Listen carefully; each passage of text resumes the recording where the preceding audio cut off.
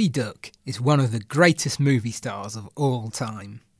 I truly believe this. My name is Daffy. There's no other duck like me. The reaction this statement tends to provoke in people, once they realise I'm being serious, is outraged incredulity. How can I possibly make that claim in the face of Chaplin's balletic grace, Brando's brooding intensity, Streep's chameleonic range and Nicholson's devilish magnetism? How could I even entertain the idea of putting Daffy Duck in the same league as these screen icons? After all, he's just a drawing, right? Wrong. You know better than that! Daffy is, in fact, hundreds of thousands of drawings, the result of years and years of vibrant, intricate, highly skilled artistry from dozens of different animators. What has Humphrey Bogart got that I ain't got? Also helping Daffy become the icon that he is today were the guiding directorial hands of Tex Avery, Bob Clampett, Friz Freleng and Chuck Jones, overseeing his evolution from an insane anarchist to a plucky narcissist to an avaricious opportunist, all the while controlling the shifts in order to keep fans convinced that this was plausibly the same character. And don't be surprised if I come away with the Oscar. Another crucial anchor in this respect was the voice characterisation of Mel Blanc, who imbued Daffy with his instantly recognisable cocky lisp. Slight pause whilst I adjust my accoutrements. And the scripts of Warren Foster, Ted Pierce and Michael Maltese that experimented with his personality and potential. I demand to know who wrote this script! This little black duck has more parents than an inter-school PTA meeting, simultaneously filling in with a wider range of recognisable traits, tics and emotions than even Meryl Streep can manage. So when people ask me, how can Daffy Duck be one of the greatest movie stars of all time when he isn't even alive? I tell them to look again. Animation, at its best, is more invigoratingly alive than the unadventurous eye could ever hope to behold. Goodbye! So long now! You're despicable. Hello, I'm Andy Golding and welcome to the final in a short series of very special episodes of Spoiler, in which the rest of the team have indulged my lifelong love of animation by allowing me to take the helm and interview some legends of the medium. In this episode, I'll be talking to Canadian animator and artist Sheldon Cohen, best known for his adaptation of Rock Carrier's short story The Sweater, a film that holds enormous cultural significance in Canada. Sheldon is also known for his adaptations of Dael Cow Kalsa's children's books Snowcat and I Want a Dog, source material perfectly suited to his sweet-natured humanist style, and his 2015 return to the animated medium My Heart Attack, in which he wrote, narrated and animated a true story of enormous personal significance. Having written the excellent memoir This Sweater Is For You in 2012, the details of Sheldon's career were obviously fresh in his mind, and it was a delight to be taken through his filmography in such detail and with the wit and warmth I'd come to expect from his work. This will be good. The first thing I wanted to talk to you about was the National Film Board of Canada. They changed my perception of what animation could be. I think growing up I used to watch a lot of animation, but I was into what most kids watch growing up, Tom and Jerry and Bugs Bunny and that sort of thing, which I still love. But the National Film Board of Canada, they just totally blew my mind. Yeah, it's one of the few places in the world that really devotes the creativity to director-driven projects. So, I feel so fortunate that I actually grew up in Montreal, and it happened to be sort of, a 10-minute drive from my house, and it's one of the most amazing places for animation. It's just incredible. Yeah, absolutely. Well, I was reading in your wonderful memoir, This Sweater Is For You, when you described that first time when you turned up at the National Film Board with a slim portfolio and few expectations, really, and you were told to find a desk and think about what short film you'd like to make over the summer, which is incredible. Actually, to really go back, I was in science planning to go into dentistry sort of the year before, and it just wasn't gelling with me. I just, I don't know what was even in my mind to think to go that route, but for whatever reason, I totally switched 180 degrees, and I always loved doing artwork, but never thought of it specifically for animation. And then there's a school it's actually in the next province in Ontario, called Sheridan College that this is way back in the 70s. It shows I'm really an old man, actually. But they were one of the few schools in North America, colleges that actually taught animation. Now it's, really widespread, but at that time it was really a rare kind of art form to actually study.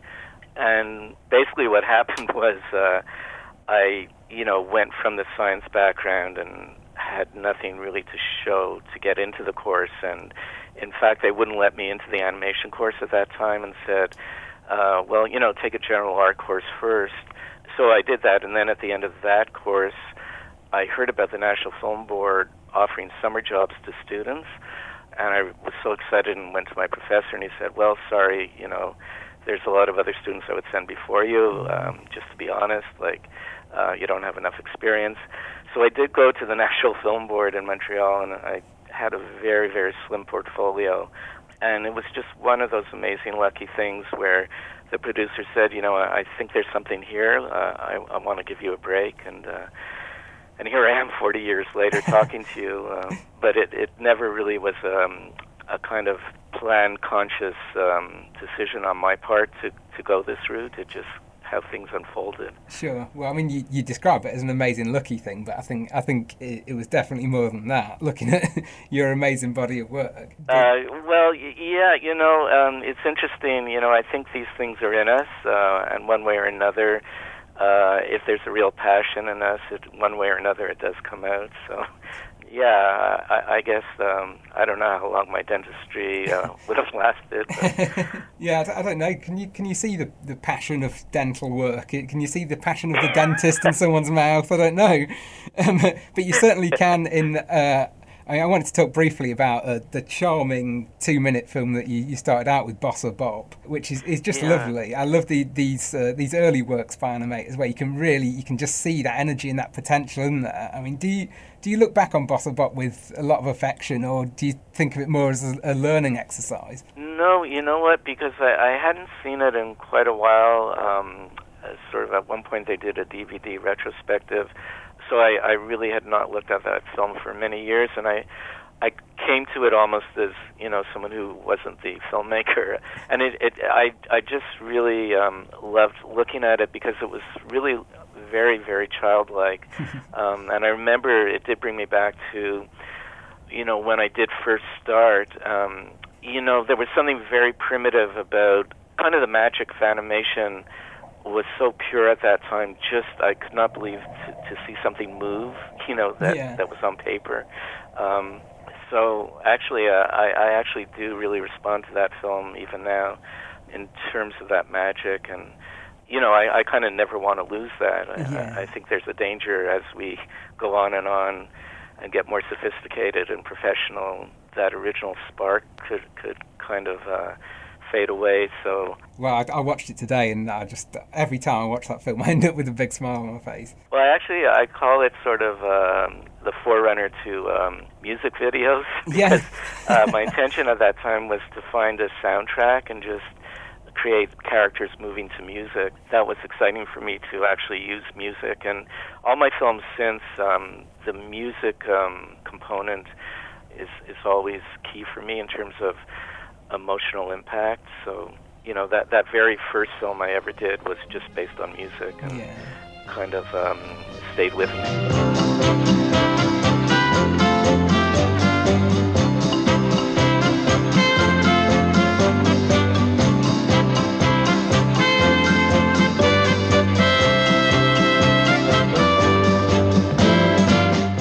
One of my favourite chapters in your memoir is the chapter that's called "Did I Mention That Animation Is Insane?"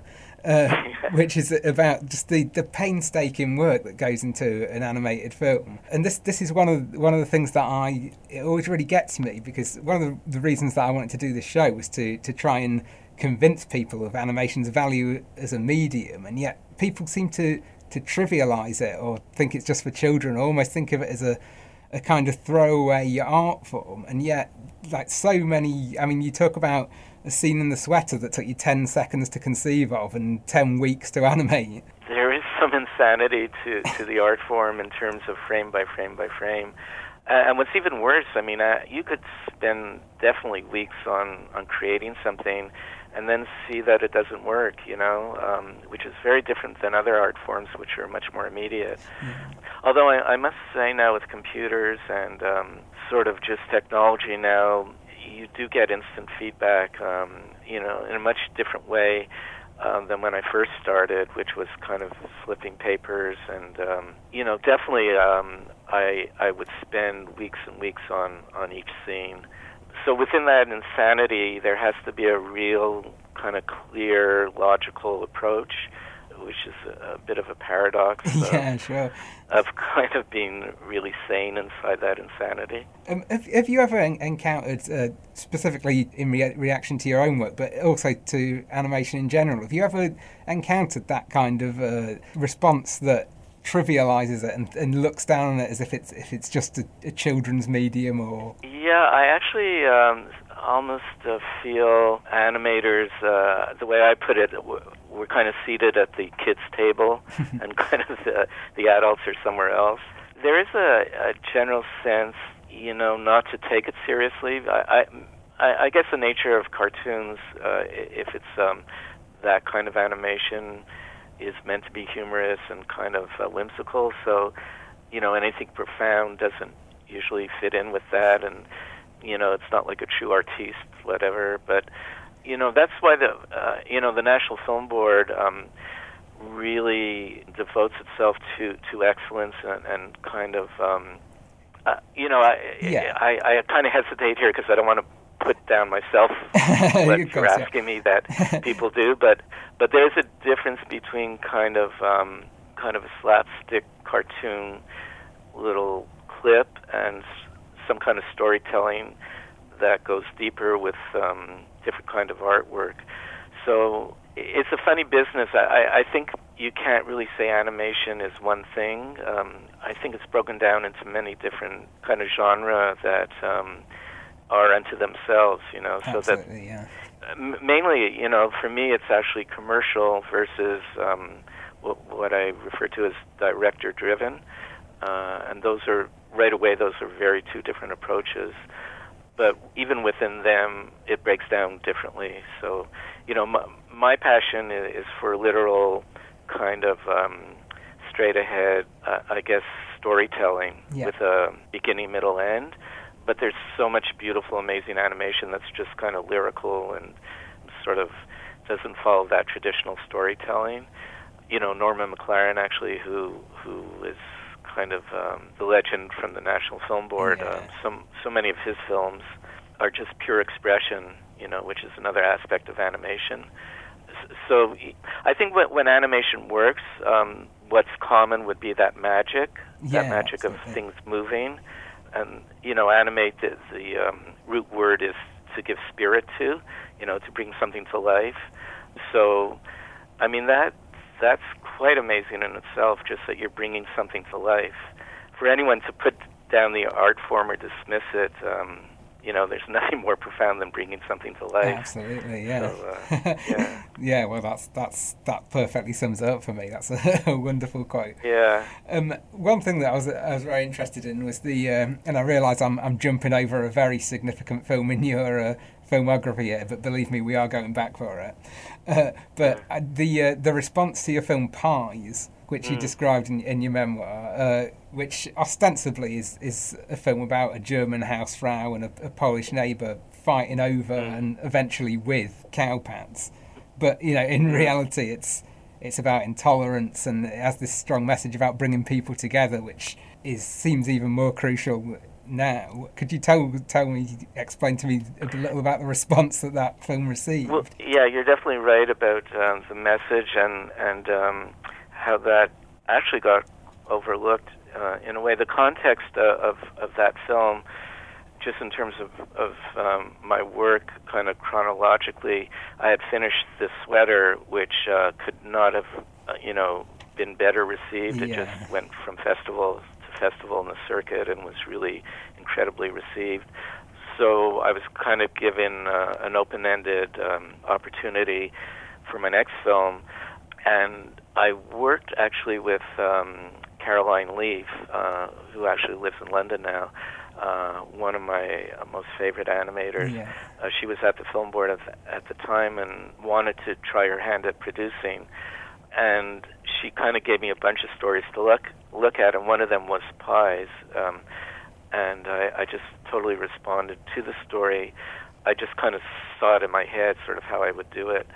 So all that to say is, as successful as the feedback for the sweater was, when Pies came out, it just kind of, people didn't know what to do with it because of, characters throwing cow pies, as cow dung, and basically throwing it at each other, which was also the undercurrent of, prejudice and just what you said that's so relevant today about how we're intolerant of our neighbors, basically, or people who we don't even want to consider that they even should be neighbors.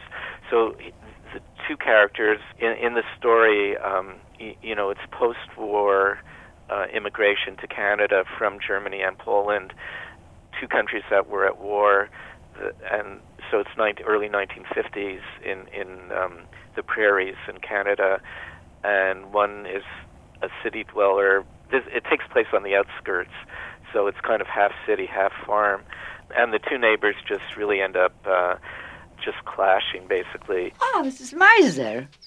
It's a nice day today, no? I want to speak about the cow. You must keep her tied up, yeah? It is impossible to walk here. Look! Kuhfladen! Kuhfladen! It is not a farm here. So you think it's a city here, yes? Why you don't stay on the sidewalk? You big shot city lady. Oh, you...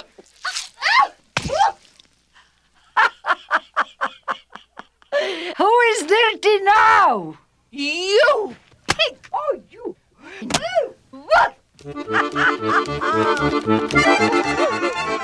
Basically, what happened was that as soon as the distribution took effect, letters would come in and say, I don't want to show this film to my children, and how could you even sort of, basically sort of the ethnicity of it shouldn't even be brought to screen that way, where two neighbors would actually fight that way.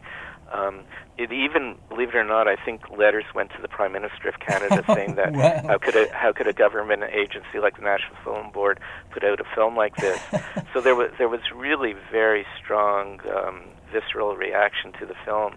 I'll tell you one thing: when I would go around to schools and show the film, that was the film that kids responded to most in a really good way, like, because it was a springboard for discussion about prejudice, and I think that film just never had a chance, sort of in the conservative mentality of things. But for me as a filmmaker, what it taught me was I put as much goodwill and passion into that film as the sweater, and you can never predict how the audience is going to, not even the audience, but the marketing, how that's going to end up.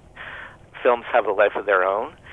So it kind of was a lesson for me just to give my best every time, and the rest you just can't predict. It's a very good pie. You said English? I never think English cooks so good.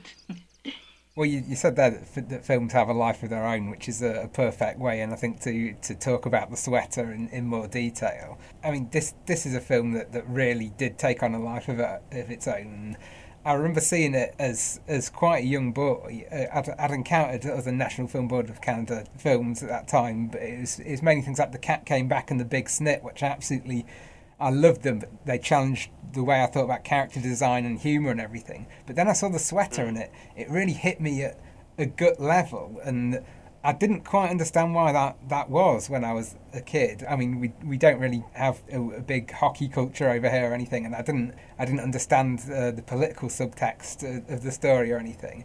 But it really tapped into this sense, for one thing, like the sense of crushing disappointment when the young boy in it receives the wrong hockey sweater. It's just something that you don't really see that kind of emotion captured so perfectly that often, and that really kind of struck a chord with me. I mean, it's an amazing story anyway, by Ross Carrier, who narrates it brilliantly. Could you just explain a little about how you came across the story and how you knew that it was right for you? Well, just quickly, I will tell you, I showed it in Abu Dhabi, where they, just stand everywhere. Yeah. And kids totally responded in the same way you did. Oh, fantastic. Without really knowing hockey. Because there's something so universal about Rock Harry's story, and specifically to Canadians, because there is the political undercurrent of English versus French. So just to give a very quick recap, they live in a little village, and his mother sends away for a Montreal Canadian hockey sweater, everyone idolizing Maurice the Rocket Richard, who is the hero of French Canada and Quebec. And they have to send it away to the big city where English is dominant, and they get back a Toronto Maple Leaf sweater, the sweater of the enemy. I was crying. I can't wear that. Why? The sweater is a perfect fit. Maurice Richard would never wear it. You're not Maurice Richard. Besides, it's not what you put on your back that matters. It's what you put inside your head. He ends up on the ice with the blue sweater, and all the other kids have the Montreal Canadian red, blue, and white sweater. So, that's kind of the parable of things. But, I talk about magic a lot, whenever I'm talking about animation, but there's a certain magic specifically to that story that Rock Carrier, he's the narrator. It's a true story. It's him telling it with a kind of broken English, French-Canadian accent.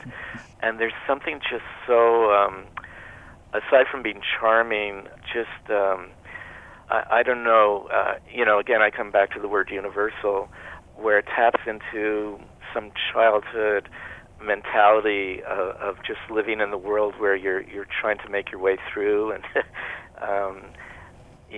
and when it's done in a context of humor, like it's becomes kind of irresistible. I think that's why the sweater just works on so many levels. It's endearing, it's kind of profound, it's it's a very, very kind of special project, and it did come to me out of the blue. Like, it's nothing that I actually sort of researched and said, oh, this is something I wanted to do. I was a student, kind of basically still learning about animation.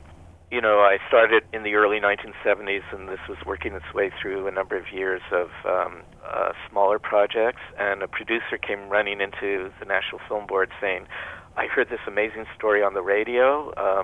It was around Christmas time, and it's about a kid's hockey sweater, and apparently I found out it went from one animator to another who, for whatever reason, wasn't able to do it, and it just kind of ended up, I kind of like said, oh, maybe I could look at it, and sort of, just to be honest, like, I'm a terrible hockey player, and it's a very religiously based, Catholic-dominated story, because it's a little French-Canadian village where the church is just central to everything in the village life. And I come from a big city, and I'm Jewish, and so everything on paper should have been that I'm not the one to do this story. But, again, creativity doesn't work that way, and to Rock Harry's credit, when he sort of saw my primitive drawings, and we met for about a half hour, and after that he said, you're the one, I want you to do this story, and it changed my life forever. I mean, to this day, I say my middle name is Sheldon the Sweater Cone, because basically it's just really it's just such a, in Canadian life anyway, it just took on a grandeur that's like no other kind of story in a way. It's unbelievable the how culturally significant it is in Canada, isn't it? I mean, you Really, yeah. you watch that. I mean, I've described that film before as right on the money, but in Canada, it's literally on the money, isn't it? There's a quote from the sadly a quote that doesn't feature in the film itself, isn't it? But that's how entrenched in Canadian culture that story is. You know, I actually was in Vancouver, which is the other side of the country, you know, like, I don't know, 3,000 miles away or whatever, and everyone that I met there knew that story. It's just incredible how it got into sort of the psyche of Canadians. Wearing my Toronto Maple Leafs sweater, I went to the church and prayed to God.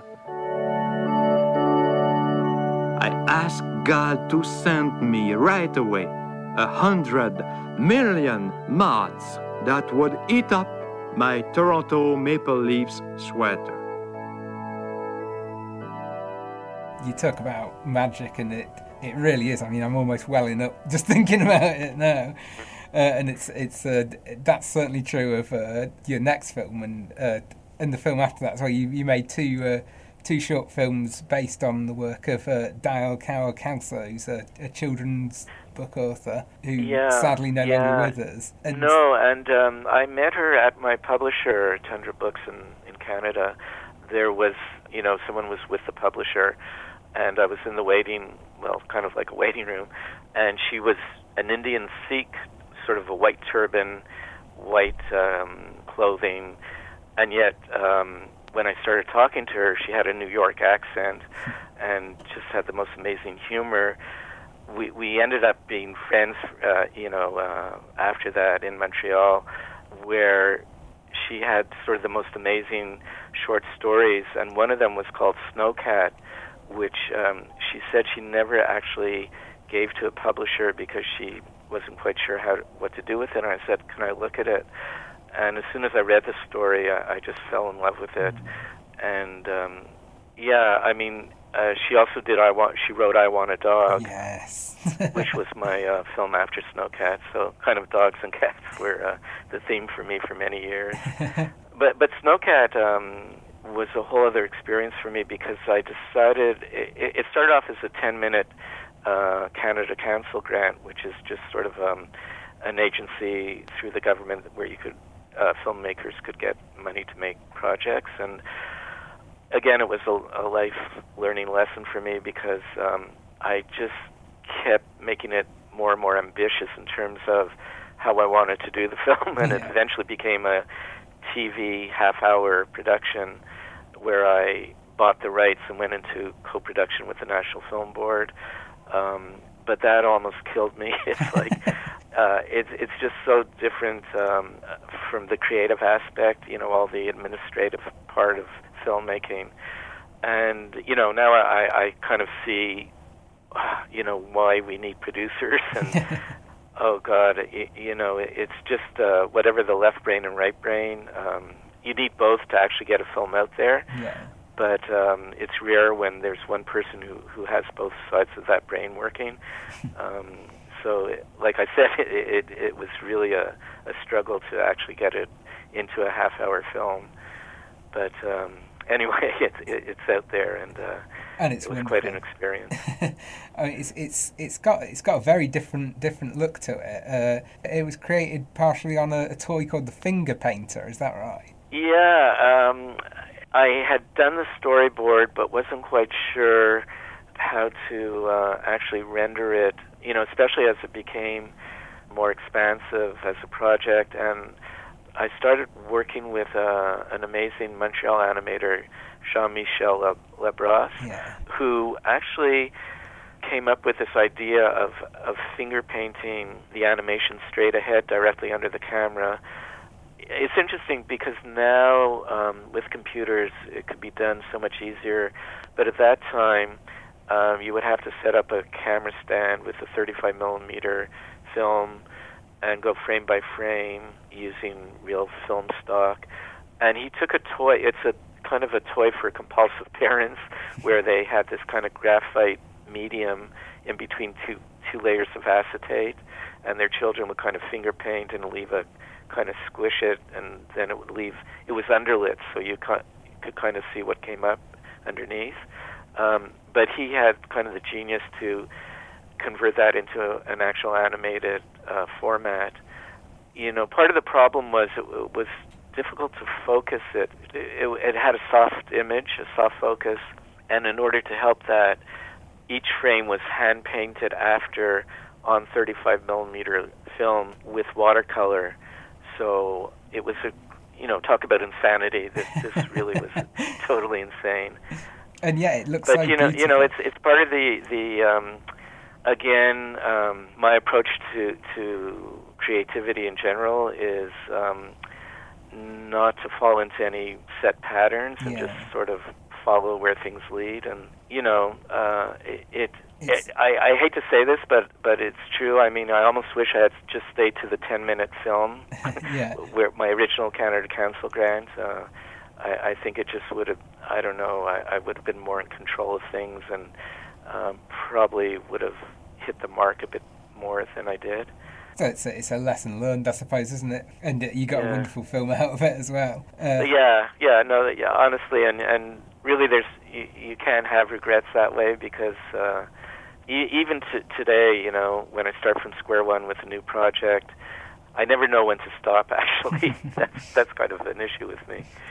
And then you followed up Snowcat with I Want a Dog, which is lovely. I mean, that's such a colourful, uplifting film. Me and my wife watched it the other night, and we went to bed singing Bow Wow. That doo-wop soundtrack is just incredible. I mean, Nico Case's performance and the songs themselves. To hear her singing "Walking My Roller Skate" is just an absolute joy. Well, if you find me strutting down the block with a very special bounce in my walk, you see I'm happy, I'm feeling great, 'cause I'm out walking my roller skate. When you were putting the film together, how important did you feel that music was going to be? And the music actually, again, as all the films that I mentioned is really key, but especially that film. And Xander Ari was the composer and adapter of sort of this doo-wop theme that Nico Case, ended up singing. She's just incredible. She's her original background is kind of punk folk, kind of the farthest thing from just singing a cute little kid's song.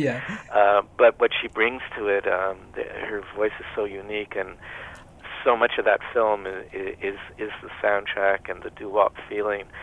But, again, sort of, I talked about the sweater being totally successful, Pies being more difficult.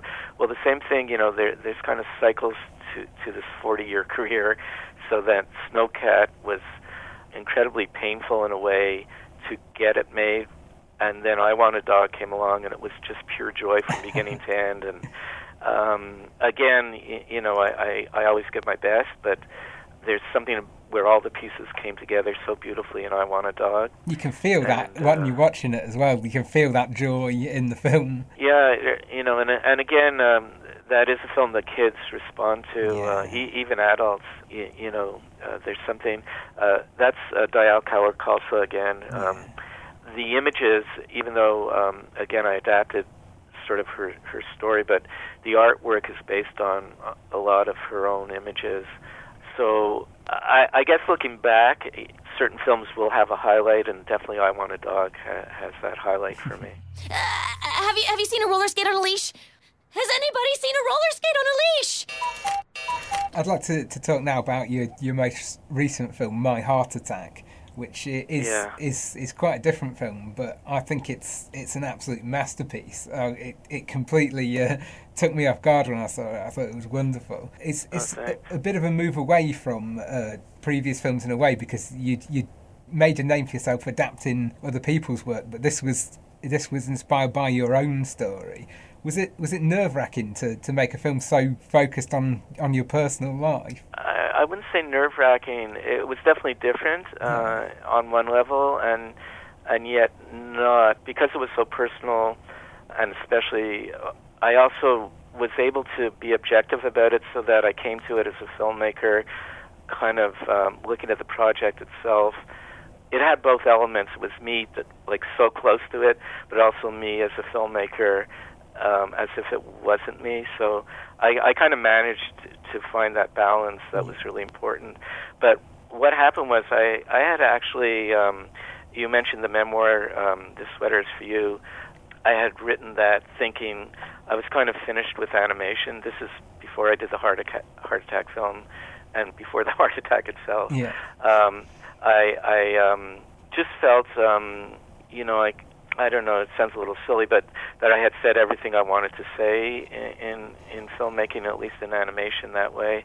And I kind of, never ever thought I would make another, kind of storytelling film in the way that I had been doing. Maybe I would play around with little things, but definitely it was not part of anything I had envisioned for myself.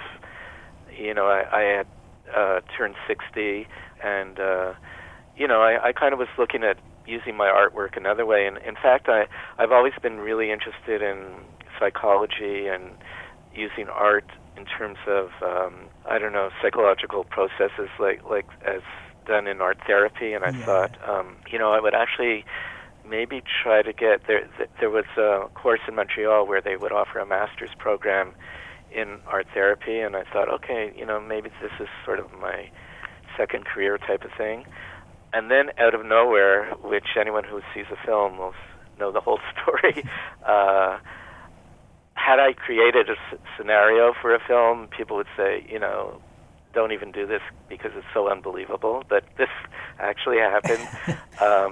I had a heart attack while the dog was having a heart attack. My wife had called me to come to the dog park because there was a dog in distress, and I thought maybe she meant our dog because she got off right away.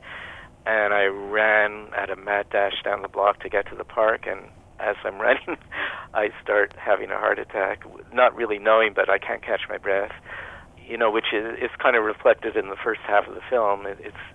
It's almost like a sitcom, like where I'm trying to get people's attention because I'm having a heart attack, but they're all paying attention to the poor dog. So as crazy as all that sounds, I eventually do end up in emergency, and sort of the rest is kind of takes a different turn because I had a stent, but then they discovered I would need open heart surgery. So what really I did not expect, just in my life situation of having this procedure, was the emotions I felt when I got home in the recovery. And there's very, very little preparation, at least, in my experience. And there were all these emotions I was feeling that I just didn't know how to deal with. So basically, again, reflected in the film, the second half of the film just switches gears totally into a much more profound film in terms of the theme of it. And I wanted, actually, the way that it ended up being a film, again, which is quite incredible, because I had written my memoir at that time. I was into writing, and I thought, this is actually true. I'd just come out of surgery. You go through this intensive care before they bring you to your room. But as soon as I got to my room where I would have to stay for the next week, I asked the nurse for a pen, and they give you this. You have a sheet of paper for all the TV channels that you could watch. But I immediately felt there was a story in me to tell about this whole thing. So I was still on morphine, my hand was shaking, but I started writing the story of my heart attack, not thinking it would be a film, but you could see this story was in me. And what happened was, how it ended up being a film, getting back to art therapy, I had the best references. I had what I thought was a great interview for the master's program. Roch Carrier had written me a letter of recommendation, and just everything seemed like it was set. And of course I got my letter for rejection saying I didn't get into the program. And it really hit me, like I was really upset. And just as a knee-jerk reaction, I don't know where it came from, but I emailed my longtime producer at the National Film Board, Marcy Page, and just sort of sent off a quick email, would you do a film about my heart attack? And again, as soon as I sent it, I kind of thought, oh my God, this will never be a film. But she actually answered me the next day very enthusiastically saying, let's talk more about this. And it ended up, that's how for the next 2 years I ended up, frame by frame telling the story of my heart attack. So, I say it came out of the blue as much as my heart attack did. I never intended it to be a film. So you never know where life is going to bring you. No, sure. Sure. And did you feel there were elements of the therapeutic for you personally in making the film? There was definitely something healing about the process of just going face to face with all the emotions, and most people, that was a lot of the reaction I would get when I told people I was making this film. Most people said, well, why would you even want to sort of think about it, like just move on with your life? But it actually was very healing. And aside from that, just creatively, I was just so caught up in it. It was a new world for me. I kind of came to it a bit like a kid in kindergarten, because people now are using Cintiqs at the film board, where everything, it's a template where you just do everything straight ahead on the screen, from editing to coloring, storyboarding. Talk about coming from 1970s all the way to now. I had to sort of find my way into this new world, and I ended up being put in the same room as this new kind of, I call him kind of whiz kid that was just starting out at the film board, David Barlow Trulina, and he just became the art director, and a lot of the amazing visuals in the film, really, I give credit to him. And the whole experience of this film, on so many levels, creatively, just were things, just like I called it a dream team. Marcy Page actually retired halfway through, and Jelena Popovic took over, who just, that's one thing about the film board, just the quality of the producers there are just amazing. So that just incredible guidance from both of them. And musically, Judith Gruber-Stitzer was the musician. She's done many NFB films. And we ended up working with Anna McGarrigle from the McGarrigle Sisters, adapting one of her songs, Heartbeats Accelerating. So there were really the elements that went into that film. I call it my heart attack, but I really can't call it my film, honestly, in that sense, even though it's such a personal story. And that's the difference about this film. I mean, I was now telling my own story, which was really, really a new experience for me. But in the end, storytelling is storytelling, and creating it in film is still the same, no matter if it's my story or someone else's. Sure. It has to carry the audience. That's kind of my job as a filmmaker. So that didn't change, but they had to kind of twist my arm to actually be the narrator of the film. Which you do really well. I was totally uncomfortable in the studio, and in fact, I had to set myself up in a little corner all by myself and take after take after take until I finally got one that I would accept, So it was a pretty neurotic experience overall. But I totally agree with you. I mean, I know a lot of critics have called it your most personal film, but I really feel there's a real personal sense to all of your work that derives from your obvious love of the material, and it imbues them all with this real unique Sheldon Cohen feel, which I think is something that everyone should have in their life. Yeah, well, thanks. I mean, I feel lucky that way, that I could connect with that passion. Each film that I have done, definitely there's a real love of the art form, and and the magic of animation it really is like no other art form in that sense. My deepest thanks to Sheldon Cohen for his eloquent observations, and for not minding that I got the time difference wrong and called an hour early. You can find out more about Sheldon and his work at his website, bysheldoncohen.blogspot.co.uk, or in his memoir, The Sweater Is For You. And finally, thanks to you, the listeners, for joining me on this journey through my obsession with animation, for keeping an open mind, and hopefully coming to see this thoroughly underrated medium in a new light. So what have we learned? Throughout the series, both myself and my guests have referred several times to the magic of animation. But how apt a description is this for a process that actually arises from hour upon painstaking hour of drawing, painting and tweaking that can involve years of work for a 10-minute film seen only by a handful of people? And yet, for all the work that goes into creating these masterpieces, you'll less often hear animators themselves talk about the business or the industry, as you will hear them refer to the animation community.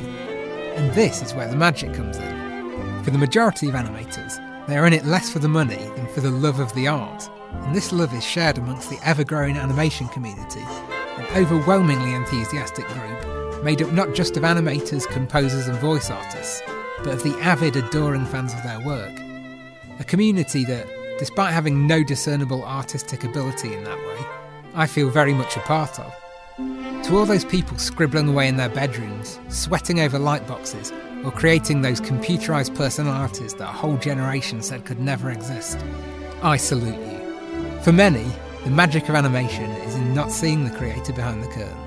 But for me, the real magic comes from seeing them in every line, brushstroke and pixel, and still completely investing in the characters and worlds they bring to life. They are magicians without the element of deceit. We know the rabbits, or should that be wabbits, are already in the hats, but I, for one, will never tire of seeing them pulled out, however long that process may take.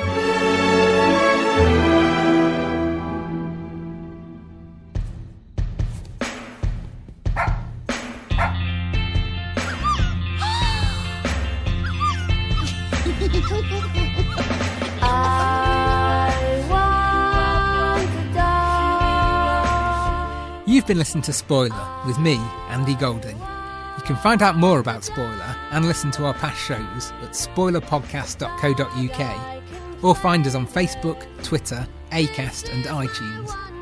Also, check out my list of 1001 animated shorts you must see.